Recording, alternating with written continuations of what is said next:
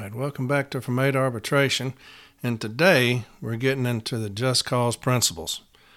If you're a new shop steward and you get disciplined if a carrier brings you a letter of charges, letter warning, 7-day, 14-day, whatever, and you're like, where in the world do I start with this discipline? Well, you start at the just cause principles. That's your blueprint. If you're building a building or a house, that's your codes. That's what you go by, is the just cause principles. You start right there. And today, we're going to get into the first one. Is there a rule? Each just cause principle, I'm going to make an episode and try to cover it as thoroughly as I can. Some will obviously be longer than the others. But today, we're going to be talking about the very first just cause principle. Is there a rule?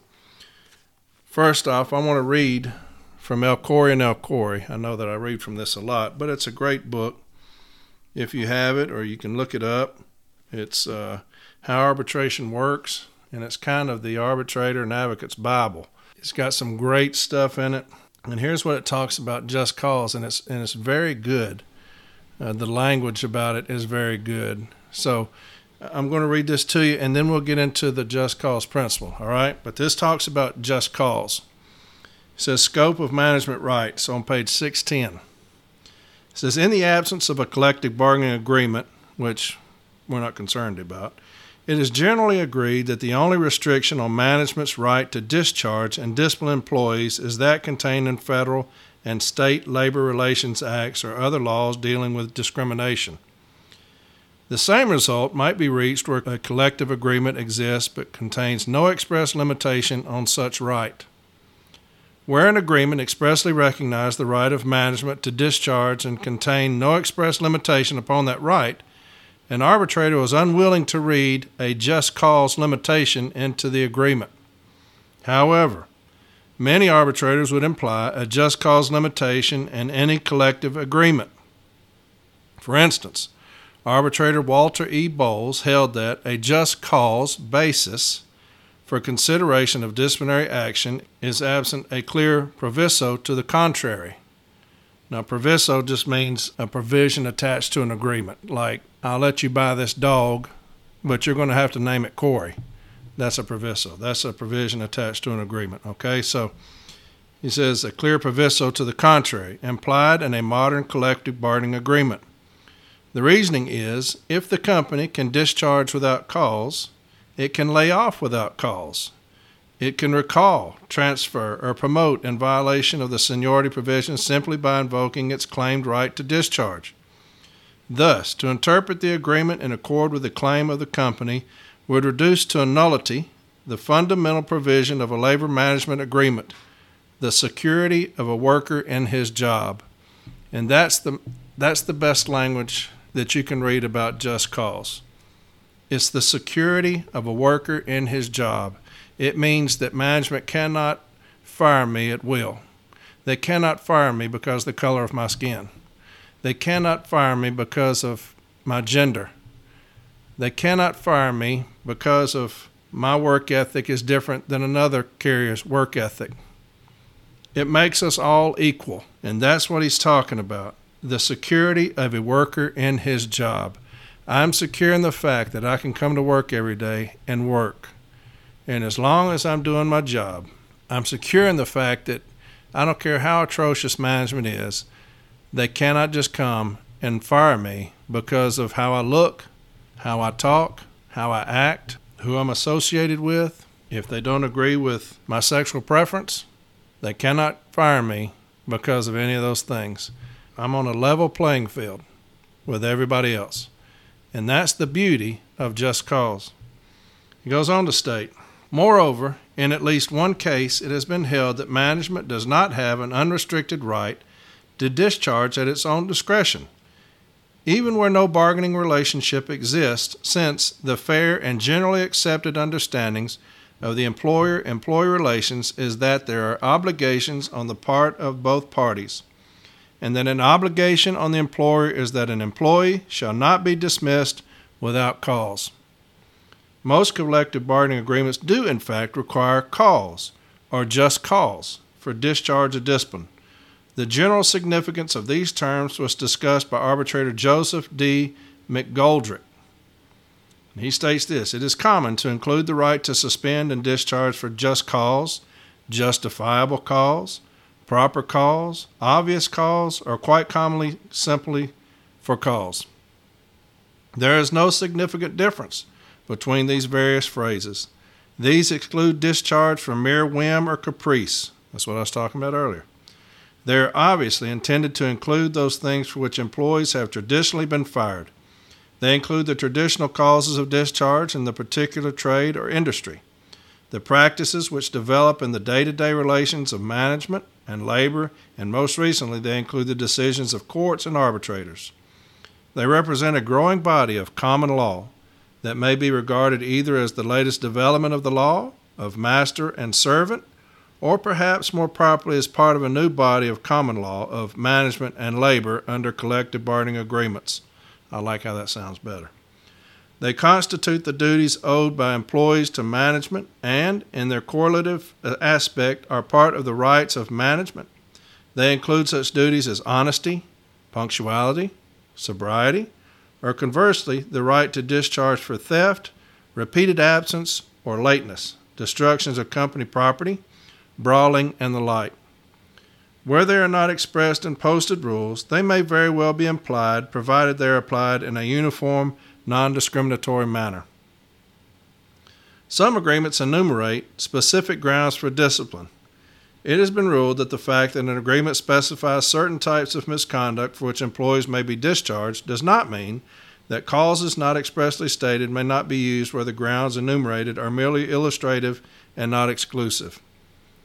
Similarly, the listing of certain offenses in written plant rules does not necessarily exclude other offenses as ground for punishment. Arbitrators have held that a contract giving the right to discharge for cause and making no reference to other forms of discipline does not deprive management of the right to impose forms of discipline less severe than discharge, which we don't have to worry about because ours does. It talks about progressive rather than punitive. Discharge may be too severe a penalty for the offense under the circumstances of the case. Asserting that discharge inevitably casts a shadow on a worker's character and reputation, an arbitrator would not permit discharge for lack of work where the agreement required just cause for discharge. This has nothing to do with us. The arbitrator is stating that layoff is the proper action in case of lack of work. Other arbitrators, too, have held that discharge is limited to termination due to fault of the employee. So that's how El Khoury and El Khoury talks about it, and that's fantastic language. That little part I talked about, the security I have in my job. That's the beauty of just cause. So there's another part that I want you to include in every form of discipline. Anytime you file a grievance on discipline, you need to have this language in there, in every single one. So new shop stewards, older shop stewards, whoever, have this language in there. It's EL 921, and I'm going to read this in every single episode that I do about just cause. So that way you don't have to go back and say, what was that he asked about, or what was that he told us about? This is it. EL 921, Handbook Supervisor's Guide to Handling Grievances. EL 921, Handbook Supervisor's Guide to Handling Grievances is on page 26. And this is what it states. The definition of just cause varies from case to case, but arbitrators frequently divide the question of just cause into 6 sub-questions, and often apply the following criteria to determine whether the action was for just cause. These criteria are the basic considerations that the supervisor uses before initiating disciplinary action. In my last episode, I talked about supervisor. And this is what it states. Discipline should not be issued if no is the answer to any of the questions. So this is the Supervisor's Guide to Handling Grievances, and it's saying that if you have an answer of no to any one of the 6 sub-questions, discipline shouldn't be issued. Put that in, if you have a template, put this in your discipline template. It should start out every form of discipline. Any grievance on discipline, it should start out with that and then get into your just cause principles. Okay? That's great language. Let's get into the very first sub-question of just cause. And I'll read the just cause principle again. It's on page 16.1. It says the principle that any discipline must be for just cause establishes a standard that must apply to any discipline or discharge of an employee. Simply put, the just cause provision requires a fair and provable justification for discipline. And we talked about fair and provable, right, in an early episode. Just cause is a term of art created by labor arbitrators. It has no precise definition. It contains no rigid rules that apply in the same way in each case of discipline or discharge. However, arbitrators frequently divide the question of just cause into 6 sub-questions and often apply the following criteria to determine whether the action was for just cause. These criteria are the basic considerations the supervisor must use before initiating disciplinary action. Here's the first one. Is there a rule?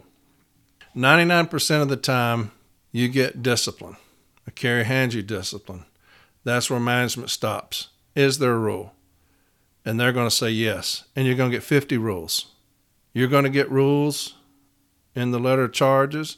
You're going to get some more rules in the Formal A contentions. There's a rule for everything, or most things. And I'm going to get into that right now. Is there a rule?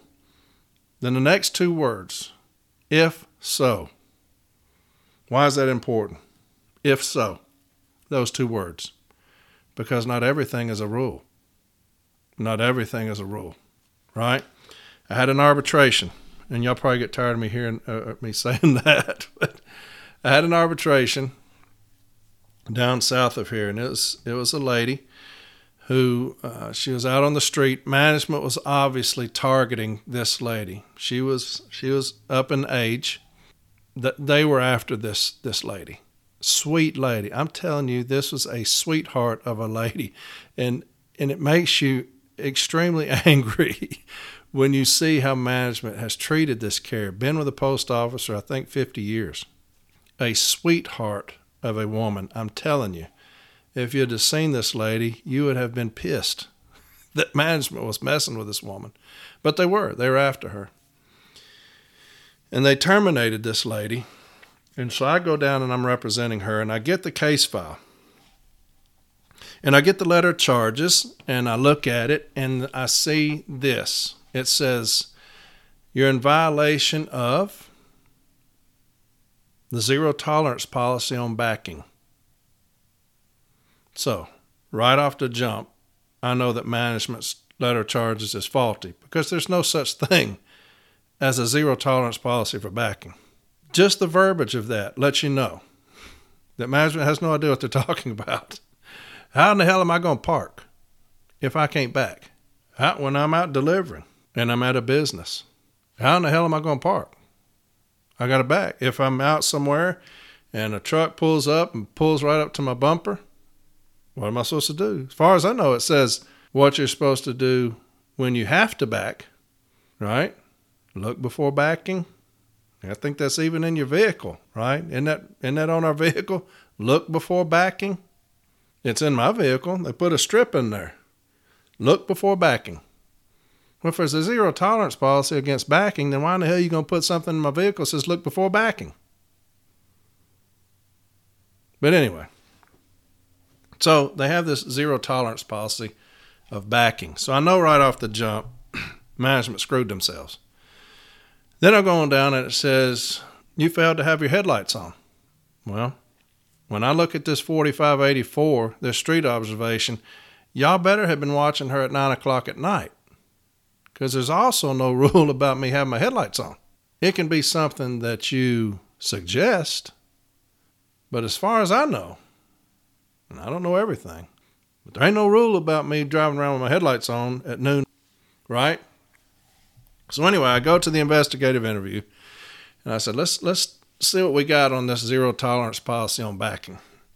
The very first question it asked her was, are you aware of the policy or the zero tolerance policy on, and in all caps, absolutely no backing? That's what the question was. Are you aware of the zero tolerance policy against, all caps, absolutely no backing? So they're screaming it at us. Absolutely no backing. So when we get into let me say this, the bad thing is she answered yes. That was the bad thing. Of course, that didn't hurt me at all because there is no policy. There's no rule against that. So I don't care how she answered it. But to me, the shop steward should have said, hold up just a second before you answer that. Show me some zero tolerance policy on backing. Let me see that. I've never seen it. As a shop steward, you can do that. Protect your carrier. Tell the carrier, hold up before you answer that. Let's take a peek at that zero tolerance policy. Anyway, that didn't happen, but it didn't hurt me anyway. But the carrier answered yes, she's aware of the policy for zero tolerance for backing. But anyway, get into the hearing, and that's the very first question that I asked this postmaster. I asked her, I said, ma'am, can you show the arbitrator, please, this policy that you're talking about, this zero tolerance policy against backing? And so she tells me, well, everybody knows that policy. I said, I didn't ask you what everybody knows.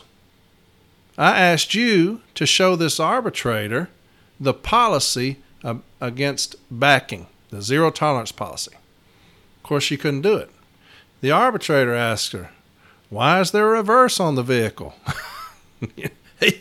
I mean, come on. Obviously, he threw this out. But is there a rule? If so, that means not everything is a rule. We have to make sure that what management's citing against us is a rule. And it's not something that they've come up with. Safety will come up with things all the time, like this headlights rule. There's no such thing. But safety will always come up with things because they want to be more important than they are. They're not important. So make sure where it says, is there a rule? If so, that's telling you those two words are very important. If so, not everything's a rule. Make sure that it's a rule that is cited. Goes on. Was the employee aware of the rule?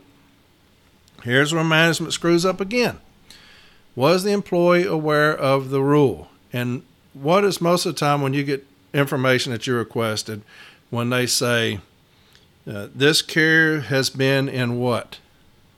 Numerous stand-up talks. Numerous stand-up talks about this rule. Getting bit by a dog. Slips, trips, and falls. Proper dismount procedure.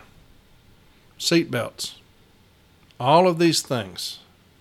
Management will always say, this carrier was at work when I gave this stand-up talk. What you do is you ask for that stand-up talk. Ask for a copy of the stand-up talk. Now, they're going to be able to produce one because in their safety toolkit that they use, they will have 8 million stand-up talks. So they're going to be able to give you some, even though they probably didn't give it to the carrier on the floor or any carriers on the floor. They will be able to produce, more than likely, a stand-up talk covering that. Everything is there's safety talks for everything you can think of. And they can produce one. That's not why we're requesting it. Why we're requesting it is for this next part. Okay? So, was the employee aware of the rule? And let me say this, because here's another thing. This is more for the formal step A. This is more for formal step A when we get there. But here's what happens. You'll get a letter of charges, whatever it is. And they're going to have on there, the employee was in violation of these. M41, ELM, whatever. Some kind of handbook that you've never heard of. The employee was in violation of these. First off, make sure that these were asked about in the investigative interview. If these wasn't asked about in the investigative interview, raise that contention. The employee was never given a chance to defend himself or herself against the charges cited, the contractual provisions cited. That's why we have an investigation, right? So how do you know that the employee was aware of the rule if you never asked him about the rule? Does that make sense? You get a letter of charges and it's got 5 things on there, 5 rules, 5 ELM provisions or M41 provisions, and he was never asked about those in the investigative interview. Make that contention. Management never asked him if he was aware of these rules. That's the first just cause provision. Is there a rule? Is the employee aware of the rule? Formal A. When you get there to your meeting, what does management do? They're going to cite 5 or 6 more. My Formal A here at management is a dimwit. And I'll get a removal notice. Of course, my Formal A handles all that. And he contends against all this. But I handle any discipline that comes out of here, goes to arbitration. I handle it because it's my house where I'm at. But you'll have the letter of charges has 5 or 6 provisions on there. When you get his contentions, he'll put 10 more in there. I'm fixing to deal with one right soon about this very thing. He's going to answer to that. But when it says, is there a rule, was the employee aware of the rule, and you put those things in there to bolster your position, you're screwing your position because the carrier was never asked about those rules. Does that make sense? You have cited rules against the carrier that he was never asked about if he was aware of those. That's a violation of that just cause provision. And that EL book I told you about, that's a no. That's a no. He wasn't aware of the rule because you never asked him about it in the investigative interview. That's how you ask me if I'm aware of a rule, is in the investigative interview. So, was the employee aware of the rule? If they have rules cited in the letter of charges and he was never asked about those in the investigative interview, make that contention. The grievant was never asked about the rules cited if he was aware of them. It goes on to state, was the employee forewarned of the disciplinary consequences for failure to follow the rule? That's why you ask for the stand-up talks. Right there. If management tells you, this carrier was present during every stand-up talk that dealt with this rule, say, give me that stand-up talk. Let me see it. It better tell the carrier, forewarn him of the disciplinary consequences for not obeying the rule. It better do that. If it doesn't, raise that contention. Management has cited in their contentions that the carrier was present during the stand-up talk that covered this rule, but this stand-up talk never told him or her, it never forewarned them of the disciplinary consequences for failure to follow the rule. A stand-up talk is not a 16-2 discussion. We talked about that in discussions. A 16-2 discussion is where you're going to tell me about the rule and you're going to tell me the consequences for not obeying the rule. I think I told you earlier. It would go something like this. Corey, let's talk about your attendance. Okay. You're getting into the danger zone. Let's look at your 3972. You've got quite a few absences right here, unexcused absences during this 3 or 4 month period. I don't buy any of that anyway. I don't buy months. So I'm just using this as an example. 3 month period, you got 6 absences, Corey. You're getting in the danger zone, and we're going to have to address it with more than just a discussion if you don't correct it. You know, you're leaning towards a letter of warning if you don't correct your attendance. Okay. That's how you say, is there a rule? Yeah, you got to be regular attendance. Here's the provisions that say that. Was the employee aware of the rule? Yes. In the 16-2 discussion, we went over the rules thoroughly with him. Was the employee forewarned of the disciplinary consequences for failure to follow the rule? Yes. In the discussion, I told him that if he didn't correct himself, that he was looking at possibly getting disciplined for that. That's what a 16-2 discussion is for. That's not what happens in a stand-up talk. You will never see somebody give a stand-up talk and say, hey, this is the rule here on proper dismount procedure. These are the things that you do. And if you don't do them, you're probably going to get disciplined for it. That doesn't happen. Is there a rule? Make sure there's a rule. If so, 2 critical words. If so, make sure that there is a rule. Was the employee aware of the rule? How? How is he aware of the rule? Right? Look at that letter of charges. If they've got things on there that he was never asked about in his investigative interview, raise that contention that the carrier was not aware of the rule because he was never asked about it. He was never given a chance to answer if he was aware of the rules cited against him in the letter of charges. Was the employee forewarned of the disciplinary consequences for failure to follow the rule? A stand-up talk doesn't do it. or a letter you hand me when I come back from missing a day of unscheduled absence or whatever, that doesn't do it. That doesn't meet that criteria. So again, is there a rule? There are 3 parts to that. Management will always cite the first one. Is there a rule? Yes. Here's 20 rules. Don't let them get away with that. Don't let them get away with that. Okay? Hold them accountable for that. Is there a rule? If so, was the employee aware of the rule? Was the employee forewarned of the disciplinary consequences of failure to follow the rule? It is not enough to say, well, everybody knows that rule. That's what they're telling you when they say everybody was present for a stand-up talk, or he was present at a stand-up talk. That's what they're saying. Well, everybody's aware of that. They was all here for a stand-up talk. It's not enough to say that. Or we posted that rule 10 years ago. Another thing that management likes to do, they'll go pull a rule off a bulletin board. Say, this has been up here for 10 years. That doesn't mean I ever looked at it. Doesn't mean I read it. Just because it's posted.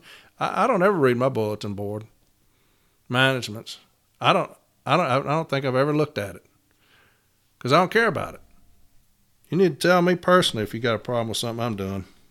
Goes on. You may have to prove that the employee should have known of the rule. Okay? Certain standards of conduct are normally expected in the industrial environment, and it is assumed by arbitrators that employees should be aware of these standards. And they're going to give you some examples. For example, an employee charged with intoxication on duty, fighting on duty, pilferage, sabotage, insubordination, etc., may be generally assumed to have understood that these offenses are neither condoned nor acceptable, even though management may not have issued specific regulations to that effect. In most arbitrators, I have one arbitrator, he says it's the any darn fool rule. He cited that against me one time. I took offense to that, but he said it's the any darn fool rule. Any darn fool knows that rule, is what he was saying. I still won that decision, or we did. It was a removal. We still won it, but I was trying to talk about a rule that management didn't cite, or was citing improperly. Management is improperly citing this rule against this gentleman. He had brought some mail back. His mother was having a medical emergency. And so he brings the mail back. He goes in and he tells a clerk, hey, look, I have to go now. My mom is having a medical emergency and I'm the only one she has. Would you please tell the boss that I've got to go? And he leaves. Well, management cites the rule. He abandoned his mail, or that he didn't deliver all mail that he had for the day. The problem was other carriers delivered the mail. They were citing for willful delay of the mail. That's what it was, willful delay of the mail. Well, the carriers all delivered the mail. He came back. He came back after he took care of his mother to deliver the mail, and it was already delivered. So he couldn't have violated the rule that they talked about because he came back to deliver it and it was already delivered. Anyway, the arbitrator said, willful delay of the mail is any darn fool rule. Well, he didn't willful delay of the mail. He told him what was happening, and he came back to deliver it. Anyway, he brought the carrier back. That was a lot of nothing right there, I just told you.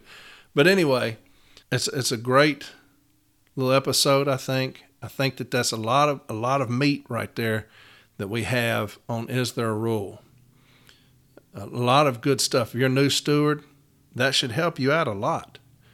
I think those are good things that we can look at that, unfortunately, as an advocate, you'll see, if you ask a lot of advocates, they'll tell you those are basic things that we miss quite often, and we shouldn't be.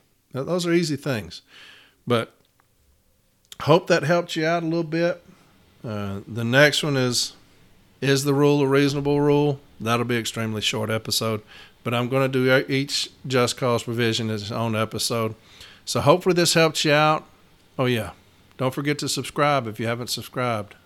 I'm supposed to say that. I don't know if it costs anything to subscribe. Maybe you just push a button. I don't know. But subscribe if you haven't subscribed. Leave a comment, leave a rating, whatever we want.